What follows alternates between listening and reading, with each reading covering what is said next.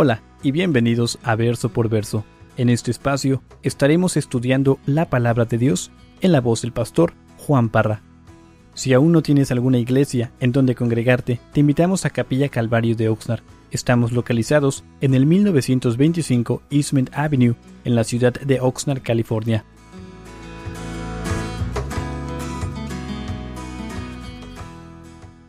Antes de comenzar, quiero compartir con ustedes una historia. Sofronio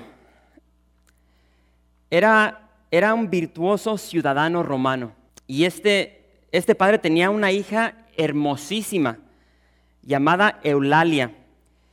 Y un día Eulalia llega a su padre y le dice: Padre, quiero que me des permiso para ir y visitar a una amistad, a una conocida que era de lo peor de las mujeres, una mujer mundana, pecadora. Y su padre le contestó: no puedo permitir que vayas a ver a esta mujer. ¿Me crees demasiado débil?, le contestó su hija. Sofronio, por tanto, cogió un carbón apagado y le pidió a su hija que lo tomara en su mano.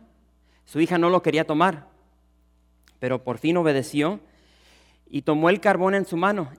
Y en el momento de tomar ese carbón, su mano blanca, en la cual tenía el carbón, inmediatamente se manchó. Padre, hay que tener cuidado para manejar carbones, le dijo enojada a su padre. Su padre contestó: es verdad, porque aunque no queman, tiznan.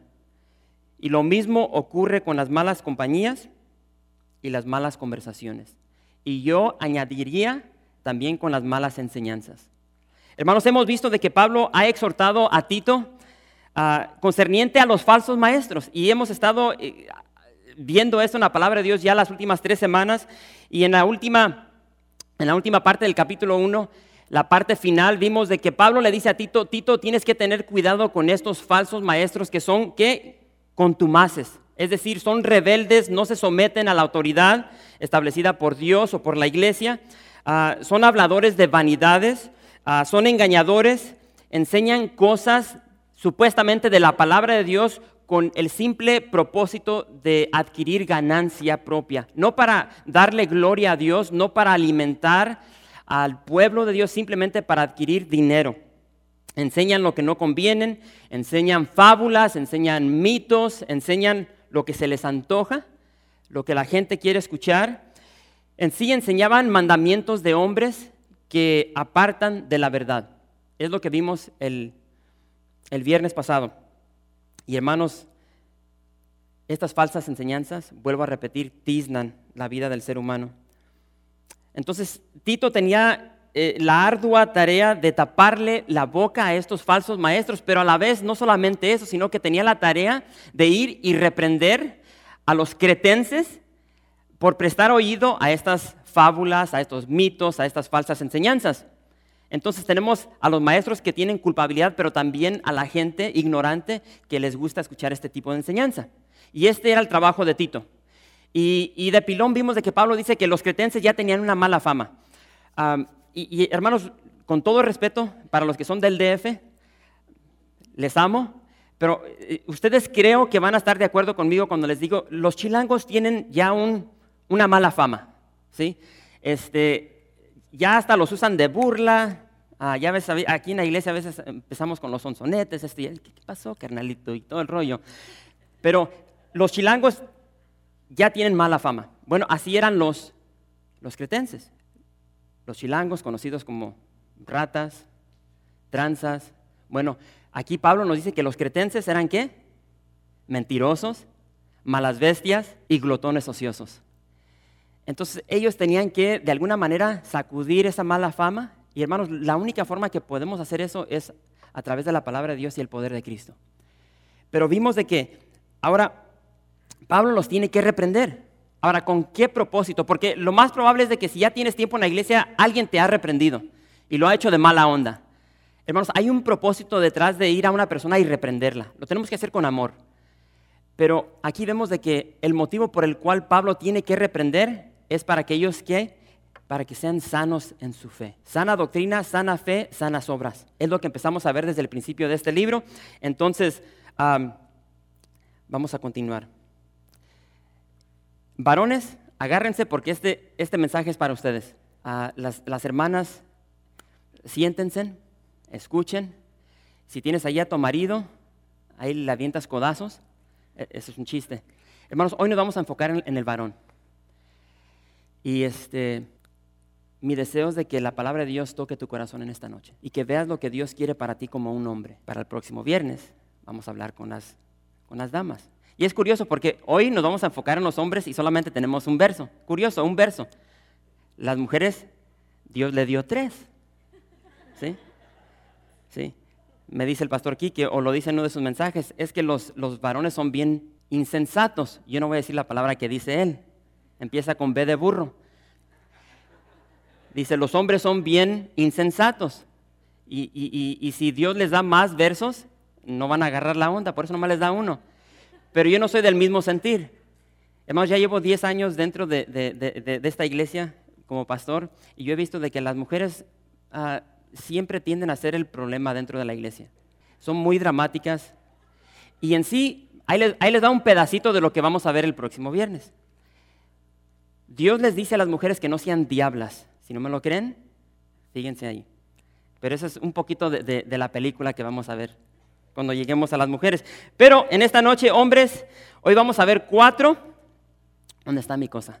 Hoy vamos a ver 4 adornos prácticos, sencillitos, dicen los de Argentina, sencillitos, que nos van a ayudar a nosotros como varones a encoger nuestra ebriedad, nos va a ayudar a encoger nuestra irresponsabilidad, a encoger nuestra imprudencia y también para encoger nuestra fe enfermiza, nuestro amor enfermizo y nuestra paciencia que también es enfermiza.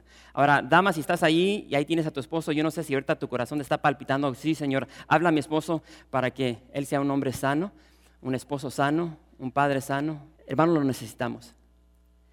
Y si tú no quieres ser esto que nos va a decir Dios en esta noche, entonces hay un problema en tu corazón. Ahora, cuando digo estas 4 cosas prácticas, hermanos, no estoy hablando de las nuevas modas que han infiltrado la iglesia. No estoy hablando de los mentados tatuajes que han infiltrado la iglesia. Hoy hay iglesias donde tú llegas a esas iglesias y la mayor parte de las personas que van a esa iglesia están todos tatuados. Y se ponen versos y cruces y esto y el otro. Y para ellos es una moda que ha entrado. No estoy hablando de eso. Estos adornos no son tatuajes. No son los mentados piercings. No sé si lo has visto. Ahorita esta moda ha entrado, especialmente en la juventud, donde se ponen aretes por donde quiera. Las mujeres se ponen aretes, bueno, no estamos hablando de los hombres, ¿verdad? Aretes en la nariz, en los labios, en la ceja, en sus partes genitales. O sea, por donde quiera tienen aretes. No estoy hablando de aretes. Tampoco estoy hablando de conseguir el nuevo look de William Levy. ¿Sí? Hay personas que entran en las nuevas modas y se cambian el pelo y la forma de vestir y todo el rollo. No estoy hablando de eso tampoco. Y no estoy hablando, varón, de que vayas y te compres el convertible último modelo, así para que andes acá todo bien pipiris nice y el aire te tumbe los pocos pelos que te quedan. Nada de ese rollo. Te tengo una pregunta, y recuerden, este es para los varones. Varón, ¿eres cristiano? ¿Eres cristiano? ¿Lo saben tus obras? Si eres cristiano en esta noche, comunícaselo a tus obras. Hermanos, la vida cristiana debe reflejar lo que dice nuestra boca. La vida cristiana debe reflejar lo que dice nuestra boca, lo que tú pones en el estatus de tu Facebook. Bien curioso porque no sé si ustedes, los que tienen Facebook, no sé si han visto, a veces, ya te voy a echar al balcón. El hermano Daniel puso el otro día algo ahí. Y pone algo ahí si ves algo raro en mi portada, no soy yo. Me hackearon. ¿Sí? Entonces, ahorita ves de que andan personas que se meten a estos sitios cibernéticos y empiezan a modificar tu portada y ponen cosas que no son de ti. Entonces, ¿qué es lo que hace el cristiano? Digo que yo no ando con esa onda. A veces ponen fotos de mujeres desnudas o semidesnudas y pues ¿qué onda? Pues si él es cristiano y el rollo, entonces ya ponen ahí, como puso el hermano Daniel, digo que si ves fotos así de este índole, no soy yo, me hackearon. Lo que tú pones en tu Facebook va con la vida que vives, con los hechos que estás realizando en tu vida. Hermanos, lo que creemos debe ser congruente con lo que vivimos. Por ejemplo, cuando fui a África, hermanos, cuando escuchas el rugir de un león, es tremendo. Tu cuerpo retumba. Y es precisamente el rugir de un león, chico animalote de 400, 600 libras. Y cuando él ruge, no se oye un ladrido de una chihuahua. Imagínate un animal feroz como este de 600 libras y ves y está abriendo la boca y... O sea, no va con el mono. Igual con nosotros. O sea, si dices que eres cristiano, que tu vida lo respalde. Varones, no seamos el prototipo de Tito 1:16, que dice, profesan conocer a Dios. ¿Pero qué?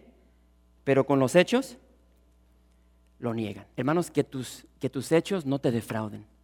No digas, tío, que yo soy cristiano y todo el rollo y y el otro, cargas tu Biblia, pero después te ve la gente viviendo la vida de un vil pecador. Tito 2, verso 1 dice, pero tú habla lo que está de acuerdo con la sana doctrina, que los ancianos sean sobrios, serios, prudentes, sanos en la fe, en el amor, en la paciencia. Y ahí nos detenemos. Hermanos, Pablo le dice a Tito, no hables vanidades, no hables cosas que no convienen, no hables fábulas, no hables sobre mitos, mucho menos no hables concerniente a mandamientos de hombres. Les dice, enséñales que guarden, es decir, que obedezcan todas las cosas que Jesús nos mandó. Tú habla lo que está de acuerdo ¿a qué?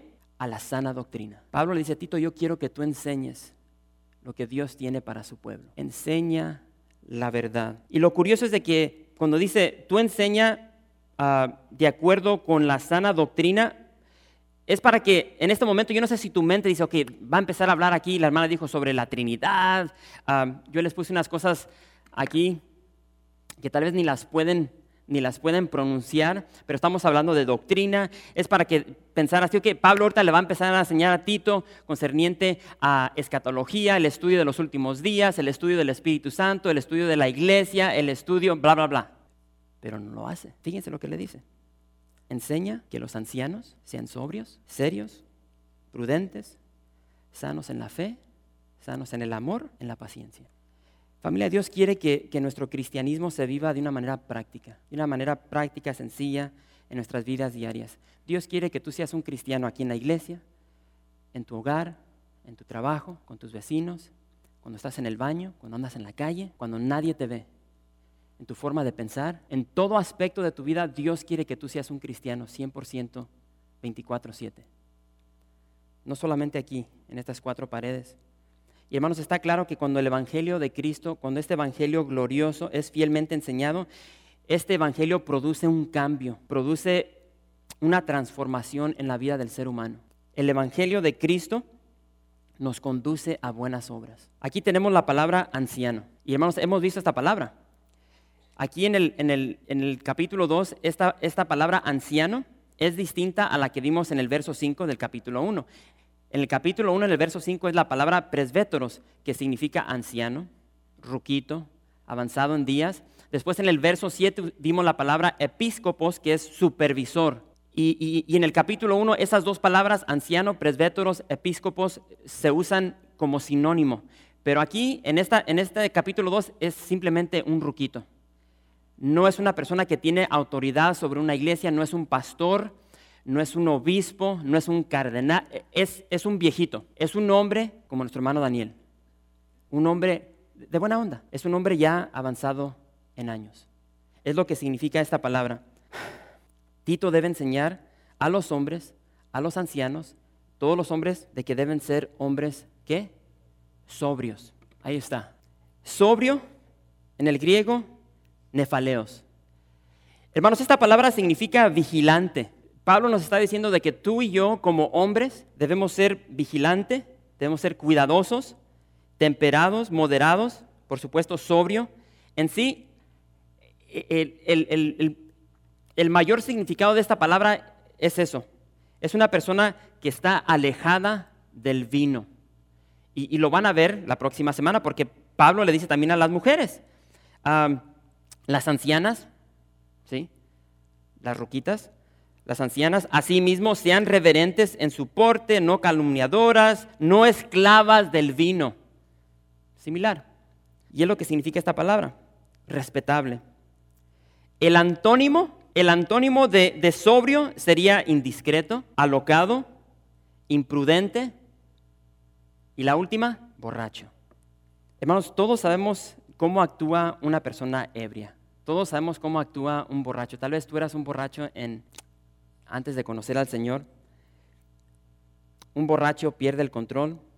Se supone que debemos tener 5 sentidos. El borracho los pierde por completo.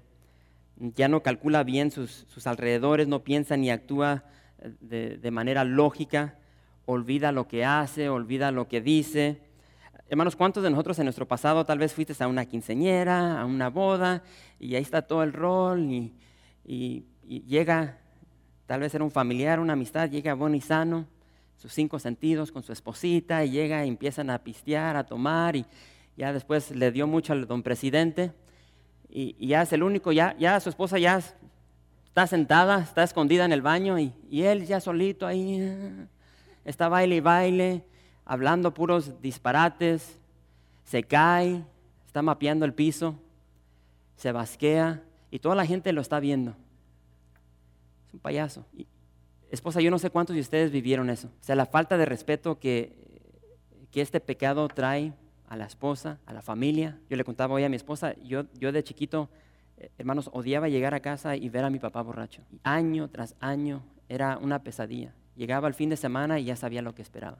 Le contaba, yo llegaba a la casa y que era borracho, alegar con mi mamá, pelear. Ahí uno escuchaba todos sus problemas. Yo recuerdo y le decía, yo me iba a mi cuarto, me acostaba y lloraba. Y siempre decía, nunca voy a ser un borracho, nunca voy a ser como mi papá. Pero lo que uno vive en la casa, ese es el legado que le damos a nuestros hijos. Hermanos, es una cena, un borracho es una cena de nada de respeto. Y es lo que nos dice Pablo. Varón, no seas un borracho. No seas un hombre alocado. Alocado es aquel varón de 40 y pico años y todavía quiere andar de quinceañero, quiere andar de pata de perro, está casado, tiene hijos y llega el fin de semana, se olvida de su esposa, se olvida de sus hijos y quiere andar de parranda con los camaradas. Esa es una persona alocado, no sobrio, ¿sí? No cumple con sus responsabilidades de su esposa, de sus hijos. Se puede ir de parranda con los camaradas y se compra el 24 de cervezas y se las picha a sus camaradas, pero a su esposa no le puede comprar un vestido. A sus hijos no les puede comprar zapatos, pero a sus camaradas les da hasta lo que ya no. Es un alocado. Es aquel hombre que sigue toda moda nueva que está entrando. Yo no sé si han visto personas, típicamente dicen que esto suele suceder con las personas cuando le llegan a la edad media, por ahí en los 40 y tantos, para allá voy. Señor, líbrame de eso. Pero típicamente dicen que cuando el hombre llega o la mujer llega a la edad media, como que se le bota la canica y como que quiere retroceder y quiere ser un quinceañero y empieza a cambiar su forma de vestir, sus zapatos, su look, ya quiere andar con jovencitas, deja a la esposa, se va a buscar las chavitas de 18, 19 años, como que se le bota la canica, ¿sí? No alcancé a escuchar, pero por ahí se están riendo, ¿sí? Es aquel hombre de 50 y tantos años que se está vistiendo como uno de 15. No da, es un ridículo, ¿sí? Cuando yo tenía 15 años, en esa época, yo no sé cuántos, tengo 39 años, entonces tal vez tienes por ahí, vas conmigo. Yo cuando tenía 15 años, lo que andaba pegando en ese tiempo eran camisas recortadas, ¿sí? Aquí te cortaban las camisetas hasta aquí. ¿Con qué motivo? Para enseñar el lavadero, ¿sí? Pero ya no tengo lavadero. Ya parece que cargo 3 meses de embarazo. Entonces, imagínense si yo retrocedo y me pongo esas camisitas y llego aquí enseñando toda la panza y todo. No, bueno, así se ven estos hombres.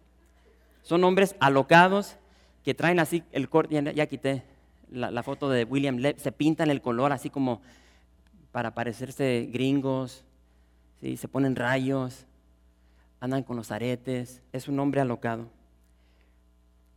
Y hermanos, esa es una perfecta foto de un hombre ebrio. Está hablando con una estatua. Eso es no ser sobrio. El hombre sobrio no sigue nuevas modas, no sigue las nuevas looks, no sigue las corrientes del mundo. El hombre sobrio sigue a Jesús y se viste de él. Pablo dice en 1 Tesalonicenses 5, verso 5, dice, porque todos vosotros, fíjense, sois hijos de luz e hijos del día. Dice, no somos de la noche ni de las tinieblas. Dice, por tanto, no durmamos como los demás, sino velemos y seamos sobrios. Pues los que duermen, de noche duermen, y los que se embriagan, de noche se embriagan. Pero nosotros los cristianos, los hijos de la luz, los hijos del día, pero nosotros que somos del día, ¿seamos qué? Seamos sobrios, habiéndonos vestido de la coraza de la fe y del amor y con la esperanza de salvación como yelmo. Hermanos, hay una gran distinción entre los hijos de Dios y los hijos de Satanás, los hijos de luz, los hijos de las tinieblas. ¿Qué tiene de común o qué tiene de comunión la luz con las tinieblas? Satanás con Dios, nada. Pero siempre he dicho, a veces el cristiano quiere tener los dos pies, uno en el mundo y el otro en la iglesia, y eso no puede ser así. Pablo continúa y dice que el varón tiene que ser ¿qué? Serio. Esta palabra semnos significa graves. Graves significa gran seriedad, no un payaso. Gran seriedad, reverente, que demuestra respeto. Un hombre serio es honesto, es un hombre honorable. Una persona digna de respeto que controla sus deseos. Es lo que significa esta palabra. Tú y yo, como hijos de Dios, tenemos que ser hombres serios, de respeto, honestos, honorables, hombres dignos de respeto que controlamos nuestros deseos.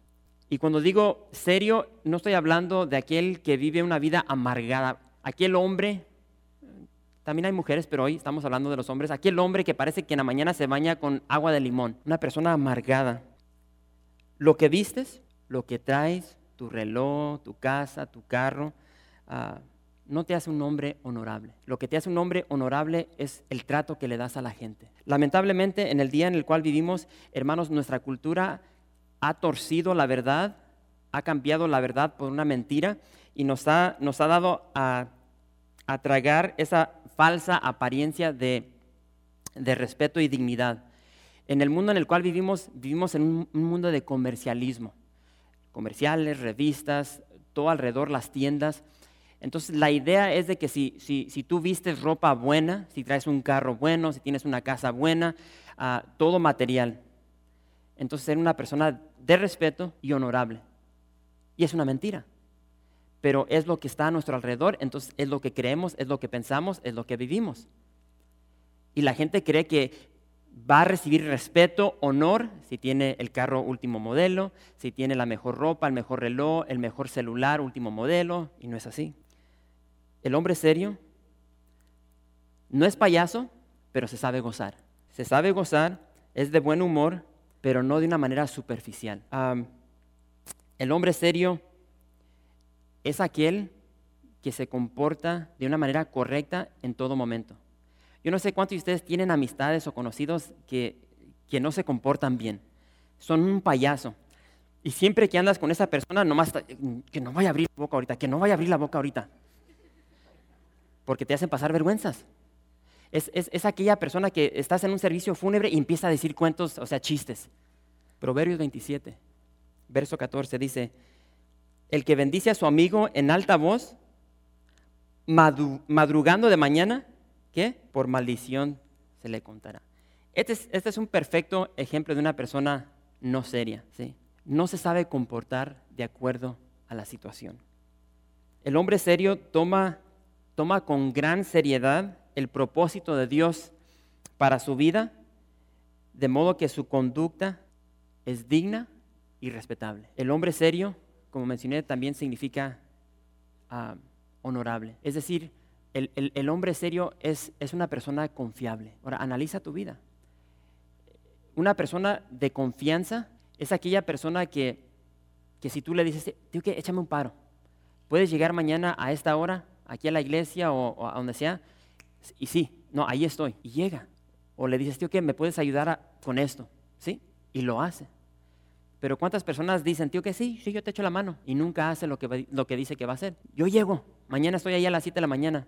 Y no llega, y si llega, llega como a las 11. Entonces, no sé si están viendo aquí lo que Dios espera de nosotros como hombres. Y tenemos que analizar nuestra vida, nuestro carácter, y ser honestos. Señor, ¿tío qué? Hay áreas que tengo que cambiar en mi vida. Dice Pablo que el hombre tiene que ser prudente. Prudente es la palabra sofrón. Significa seguro y sano de mente.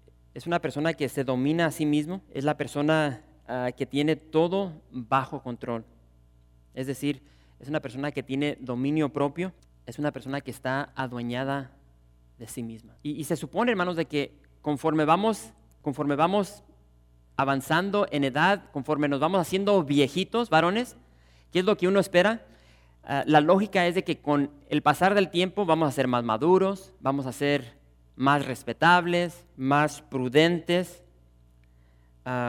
vamos a domar nuestros instintos, vamos a domar nuestras pasiones, pero esa es la lógica. Pero ¿dónde caes tú?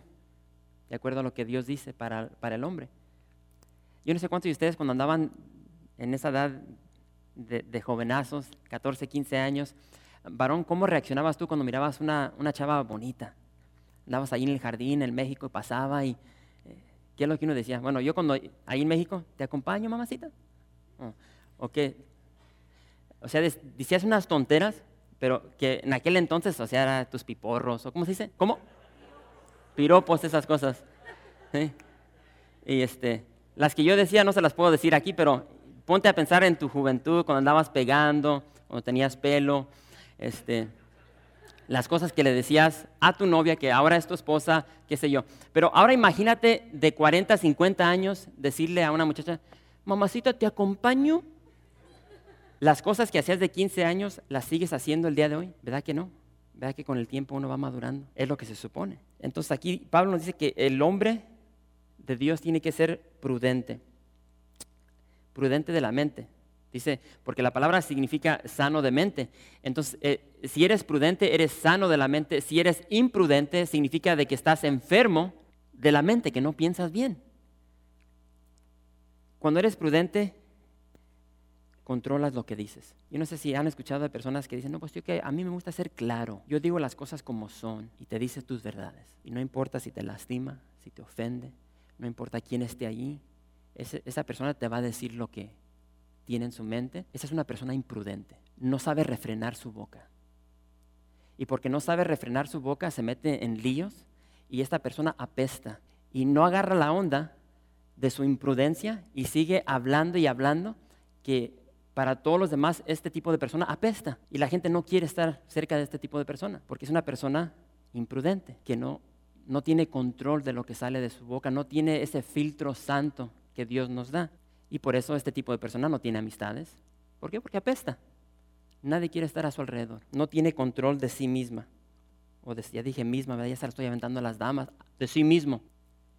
Lastiman a todo mundo. Proverbios 1, verso 7 dice, el principio de la sabiduría es el temor de Jehová. Dice, los insensatos que desprecian la sabiduría y la enseñanza. La persona imprudente no agarra la onda, como les acabo de decir. No agarran la onda de que están ofendiendo a las personas, de que le caen gordo a medio mundo, de que nadie quiere andar a su alrededor. No agarran la onda que es por su imprudencia, que no tienen control de lo que están diciendo. No tienen buen juicio, son inmaduros. Proverbios 10, 19 dice, en las muchas palabras no falta pecado, mas el que refrena sus labios es prudente. Un buen amigo me dijo hace muchos años, boca cerrada no entra mosca. Y a veces hay personas que te dicen algo y les quieres soltar todo, pero tienes que aprender a callar. Dice a mi mamá, es mejor que haya un loco y no dos. Finalmente, el hombre de Dios debe ser sano. La palabra sano, ahí está, ni voy a intentar pronunciarla, es la palabra ahí en amarillo, pero por supuesto, como pueden ver ahí, significa sano, pero en sí el significado de esta palabra es completo. Es de estar saludable, habla de estar bien contigo mismo, de que no hay corrupción en ti. Y Pablo nos dice de que el hombre de Dios, el varón, debe ser sano, completo, saludable ¿en qué? En la fe, saludable en la fe. Ahora la pregunta es, ¿qué es fe? Ahora les puedo dar la definición. Ustedes pueden ir a Hebreos capítulo 11, verso 1, pueden ir a Romanos capítulo 10, ahorita lo vamos a ver.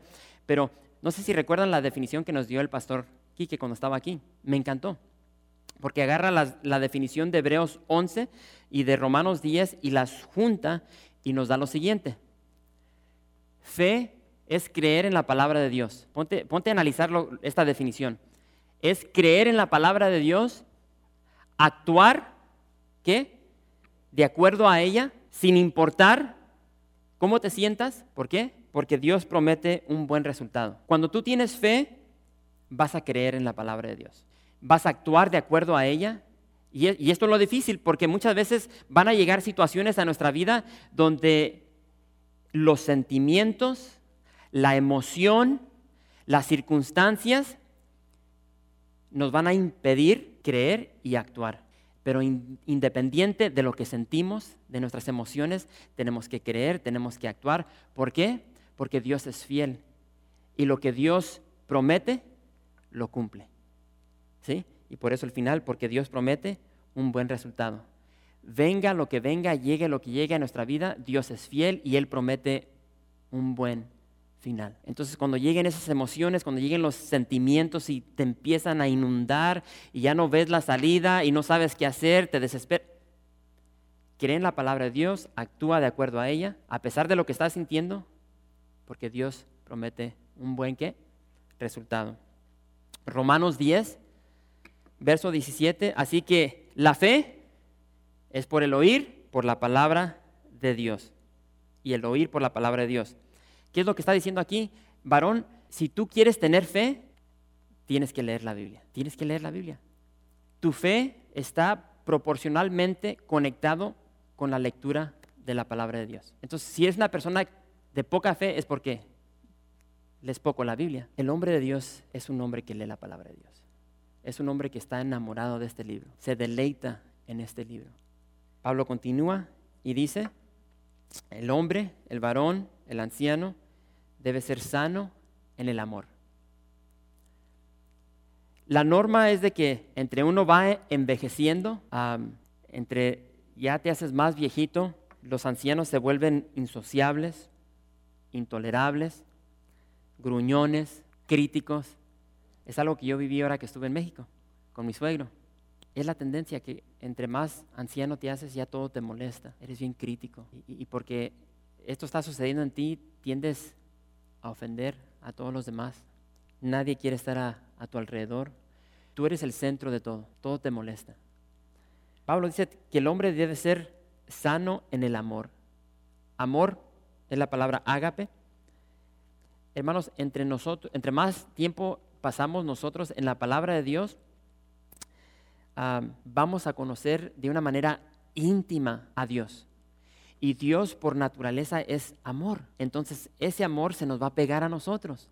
Entonces cuando tú meditas, cuando tú te deleitas en la palabra y la palabra penetra tu corazón y toda fibra de tu ser, entonces el amor de Dios empieza a penetrar tu vida. Por tanto, vas a aprender a ser como Dios y vas a cambiar. Y vas a ser una persona amorosa, amable, una persona tierna, considerada, una persona paciente. Ya no vas a ser el centro de la atención, sino que los demás van a ser el centro de atención y ellos van a ser el mayor interés para ti. Hermanos, ágape, una buena definición para ágape, interés y búsqueda del mayor bien de otra persona sin motivos de ganancia personal. El amor ágape está enfocado en otros. Es un amor sacrificial. El Padre de tal manera amó Dios al mundo que dio a su Hijo. Jesús amó al mundo que dio su vida por nosotros. Entonces, si vamos a la palabra de Dios y vemos lo que Pablo nos dice aquí en 1 Corintios, fíjense, 1 Corintios 13, verso 4 y 7. Dice, el amor es sufrido, es benigno. El amor no tiene envidia. El amor no es jactancioso, no se envanece, no hace nada indebido, no busca lo suyo.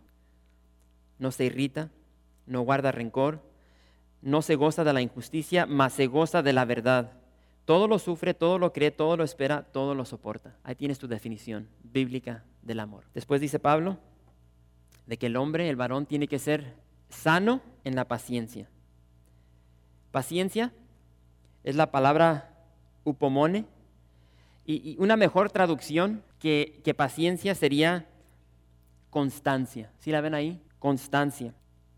Habla de cuando perseveramos en medio de las tribulaciones, las tormentas, las aflicciones, de cuando no nos damos por vencidos. Venga lo que venga a nuestra vida, ahí seguimos constantes, firmes. Esta palabra habla de dedicación, de firmeza. No importa el tamaño de la tormenta, tú vas a proseguir hacia la meta que tienes hacia adelante. Entonces llegamos a lo mismo, hermanos. En nuestra cultura, vivimos en una cultura que nos ha dado una mentira, y por tanto el varón en estos días no es un hombre.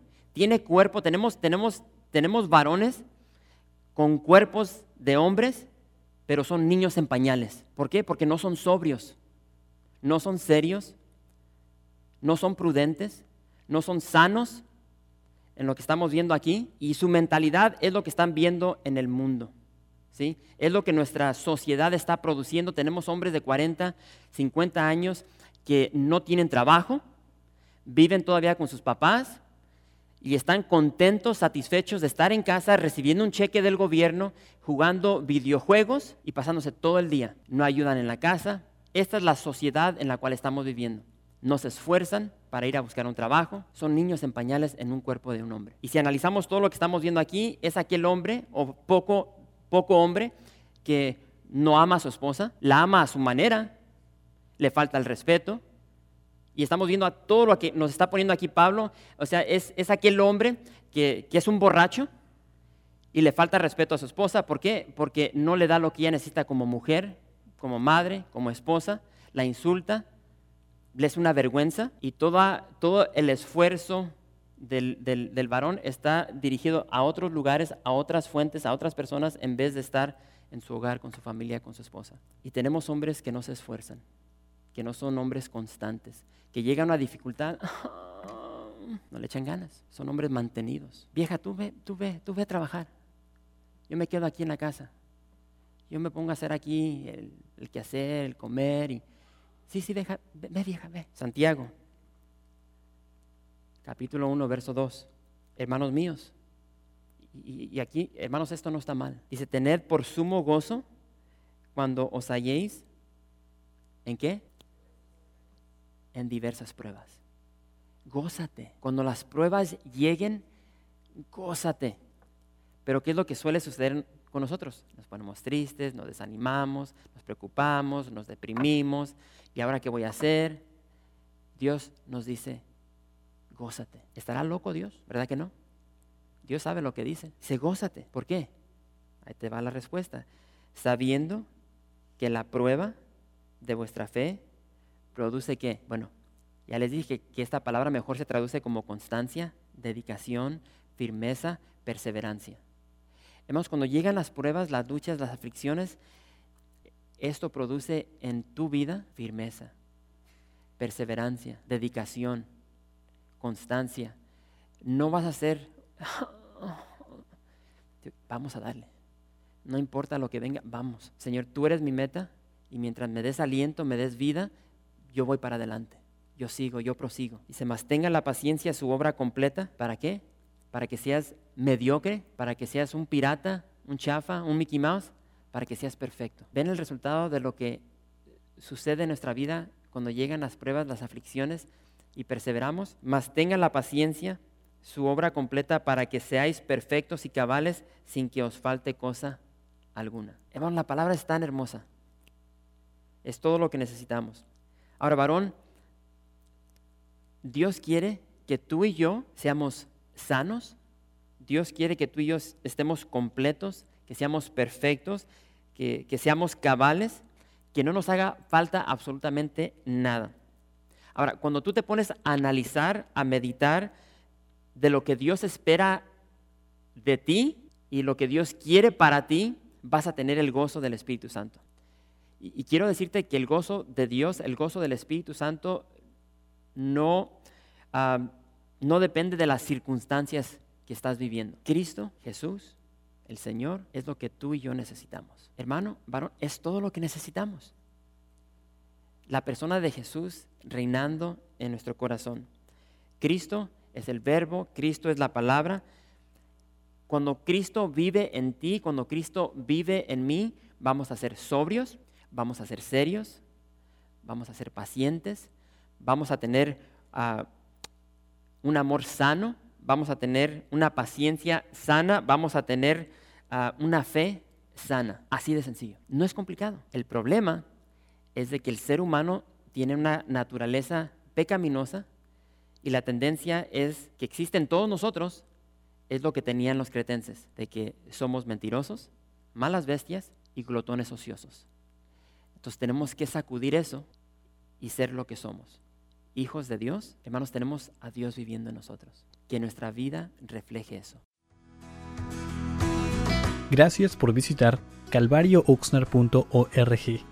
En este sitio web podrás encontrar información fresca cada semana, como los servicios previamente grabados, los cuales están disponibles para ti para que los puedas escuchar en cualquier momento.